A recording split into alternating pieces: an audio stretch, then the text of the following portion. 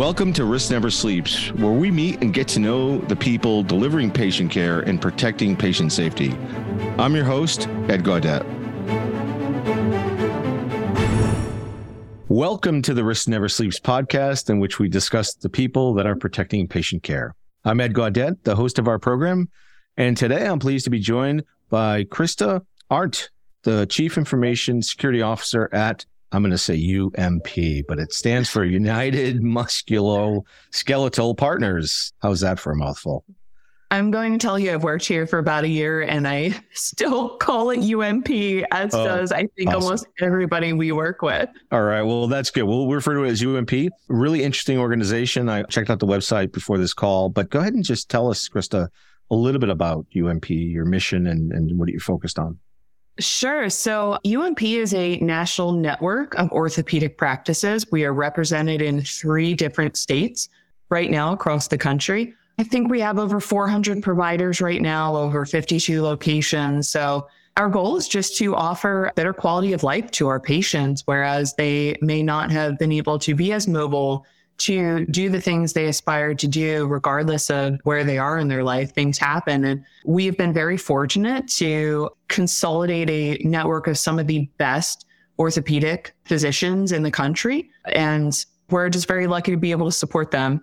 Excellent. And I, of course, looked at your background. You have a very interesting background in different industries, which I love. And before you came into healthcare, I saw that you were in, looks like government, defense, as well as banking, and most recently healthcare. So how did you get into healthcare and how did you get into cyber? Oh, goodness. Oh, that's a loaded question. I could probably go on for days and there's not enough time. I will try to tell you the short version. So I'll start with cyber.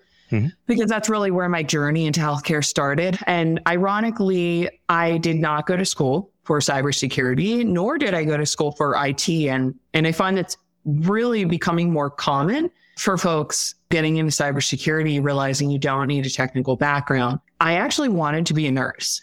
And I applied for an accelerated nursing program after I got out of college for my 4-year degree.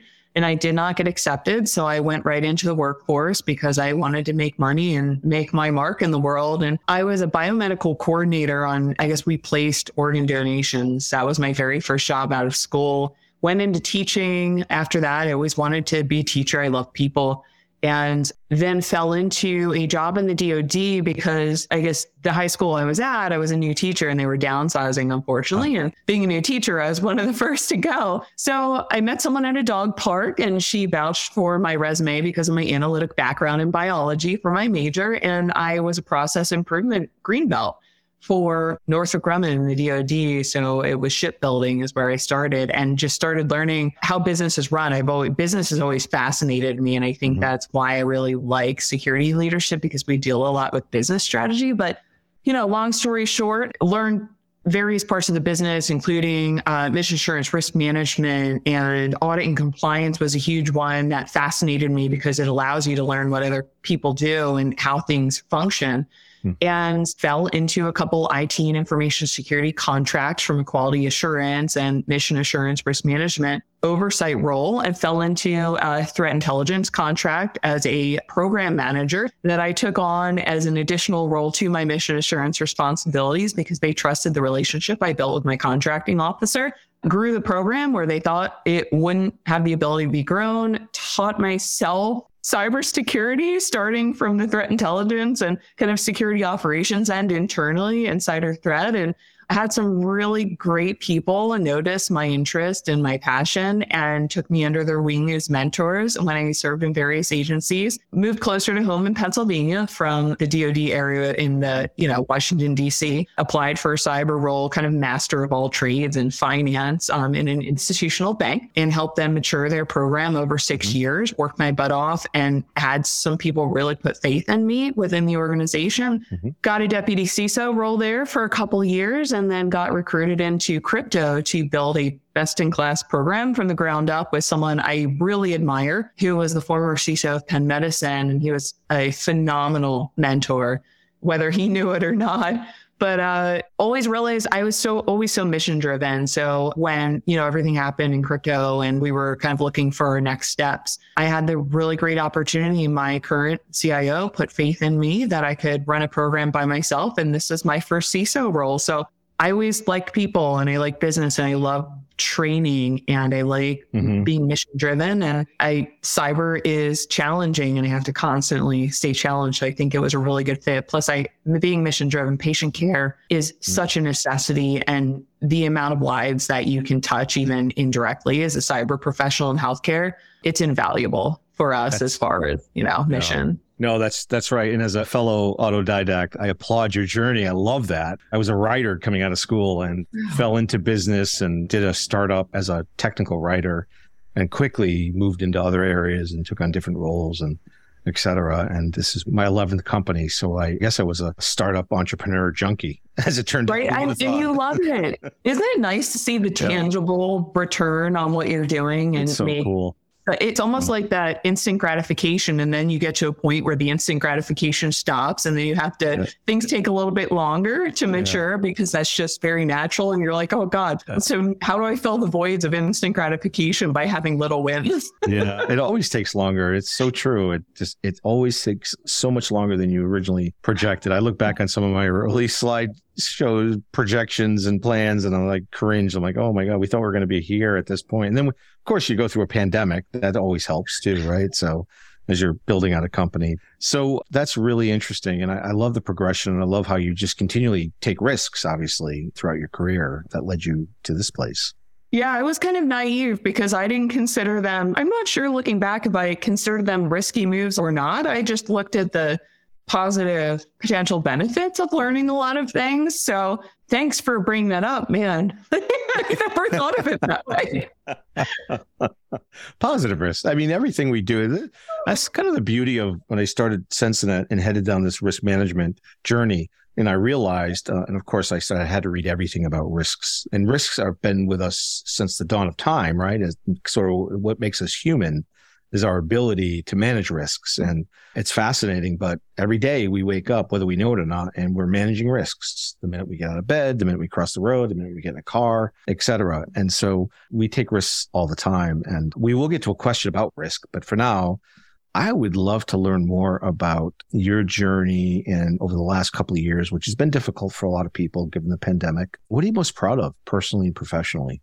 Oh boy, I'm my biggest critic. My husband and I have this conversation iteratively that I need to calm down and enjoy the little wins. So I'm going to be positive here and just say persevering. It's a difficult field, period. It's a really difficult field to not even excel in if you want to be management. Like everybody has a different goal and mindset. So I try to keep that in mind when I answer these questions. But to be good at the path that I choose, especially through things. There was a significant turning point in my career during the time of the pandemic. So not only managing organizations through that while learning things that folks who have been in security longer than me, but kind of in the same position already knew. So I feel like I was playing catch up there a little bit, but yeah, just appreciating where I am, I think, and realizing there's always going to be something to learn. And you don't have to be perfect to have been successful at what you do, leaving it a little bit better for the next person and having the appropriate metrics and measures on your life and what constitutes success for you. I think right-sizing my personal expectations and realizing that it's okay not to give like 200% all the time, but you are still being successful because you're still successfully protecting your organizations. It's taken a lot to internalize that, but I think that's what I'm most proud that I have made headway there. I don't think I've perfected it at all because I'm still a little bit neurotic, as I think a lot of us security folks are, but I'm making progress. Oh, that's terrific. No, I completely understand how you feel. You know, in the role, it is sort of an interesting organization. You're growing, you're developing. It looks like you're acquiring more customers and more relationships. As the CISO, what keeps you up at night? I'm going to go back to, am I doing enough? And that kind of stems from the threat landscape. And, you know, in any industry these days, we feel like we're often playing catch up. And you look at, I'll use an example of the whole AI conversation that's out there. You know, bad actors figure out how to exploit a technology that was released and developed for good. And we are trying to figure out how to counteract that and to defend against that and respond. And, I just think we're always playing catch up. And if you had asked me in one sentence, what keeps me up? Am I missing something? No matter how mature my programs are, what am I going to miss? And is it going to be catastrophic to the business and the patients that we serve? Yeah, it's the things we don't know that are the things that I always worry about as well. There's a lot we don't know. There's a lot we don't know. Exactly. That's why I don't know. That's why I probably sleep 3 hours a night. It's because you get that constant. Yeah, I need to hit the point of it's okay not to know everything that's going to happen. I mean, I look at what has gone on with Move It, for example. That's like the second or third significant supply chain attack we've had in 2 years. And well, look at all the companies that were affected, but from a positive light, they segmented their systems. They had defense in depth strategies in place, and they really minimized the damage where a lot of them could confidently say, yeah, they were kind of out on the list, but it didn't affect any customer data. So, I mean, that's a huge win for them. So I think that's what I strive towards. Well, I think that's right. And as an industry, we're constantly learning how to improve. And, I think the SolarWinds event and other events that we've had to deal with, Log4j, et cetera, those threats continue to make us stronger as we go through them and develop that muscle memory to deal with them and put in the right controls. If you could go back in time, what would you tell your 20-year-old self?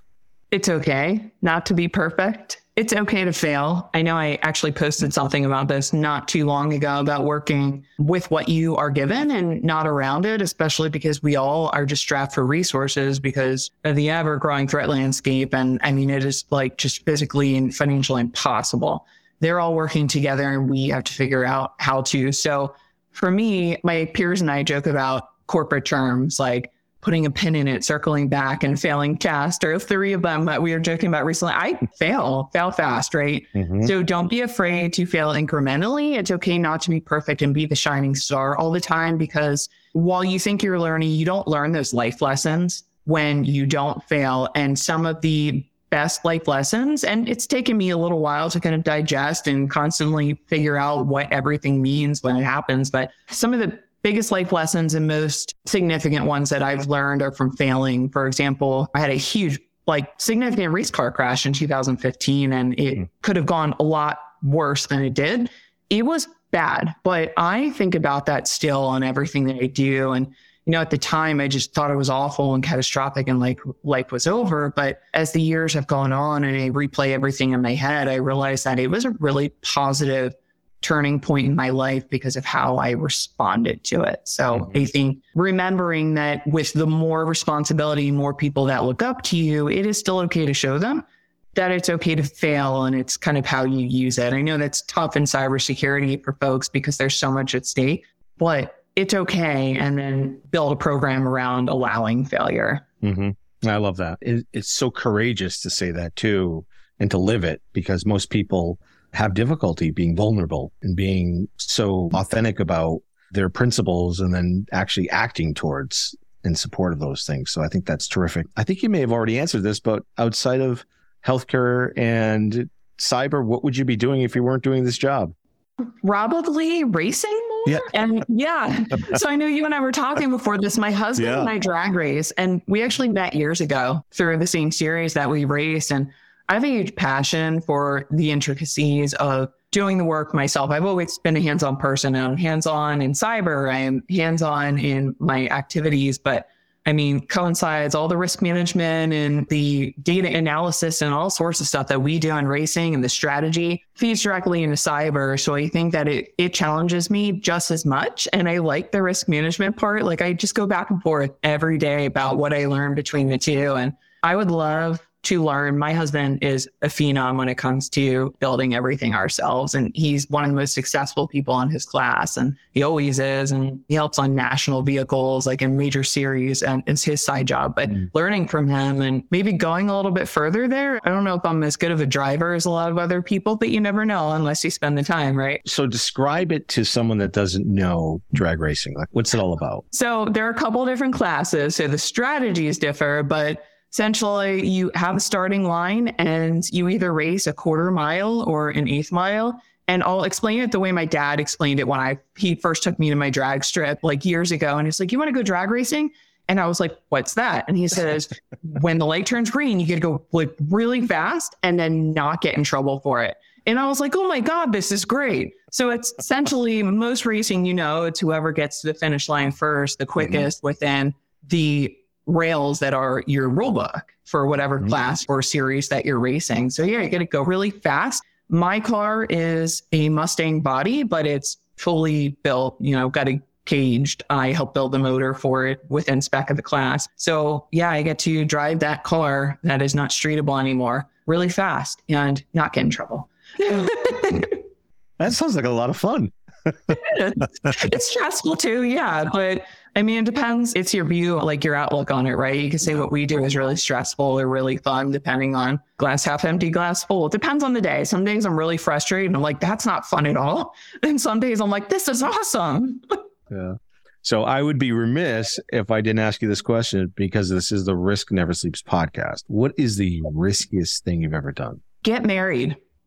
You would think I would say racing, right? The marriage is a lifelong commitment. I love it.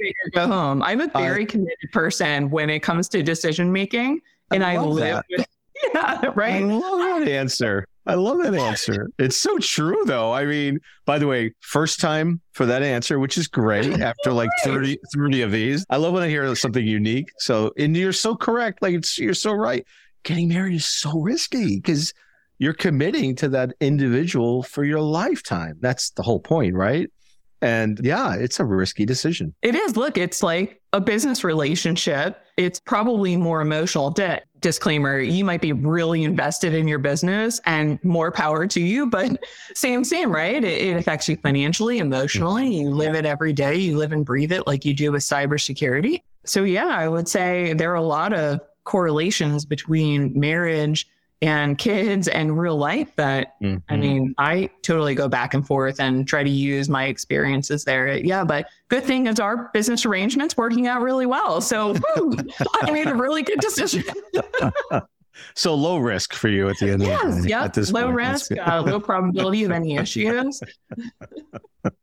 That's great. Last question. Hardest lesson throughout your career?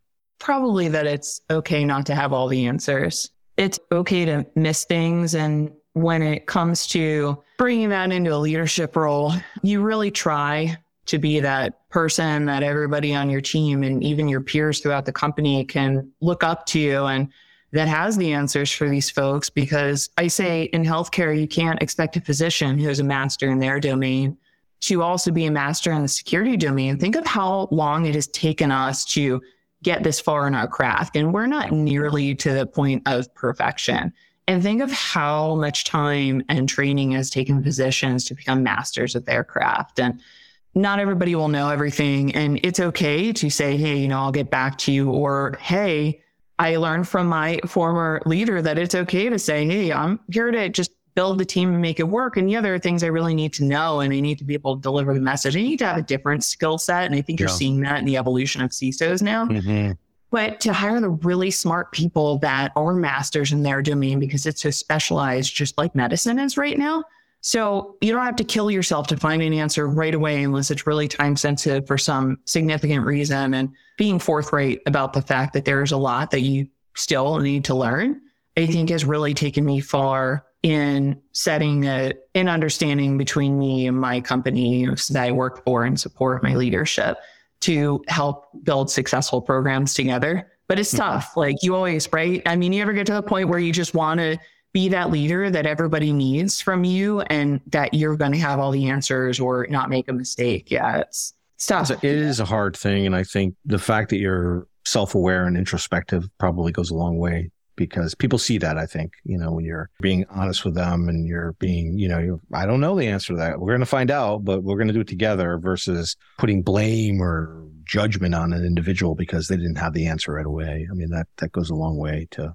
And I'm going to tell you, you made a really good point there. So in risk management, you talk a lot about setting the tone at the top and blame culture being counterproductive. And I have seen far too many businesses. I don't think they realize it. It's just that everybody's under stress and that stress leads to blame because you can't answer everything. But the blame culture really causes a lot of issues with solidarity within your organization. And, you hope you get to it and are able to fix that before it's too late. But often you get to the point where it's pervasive, and like you read horror stories about that and you've seen, I really look up to other people and pay attention to what other people are doing. Even though I'm racing, you're supposed to put blinders on.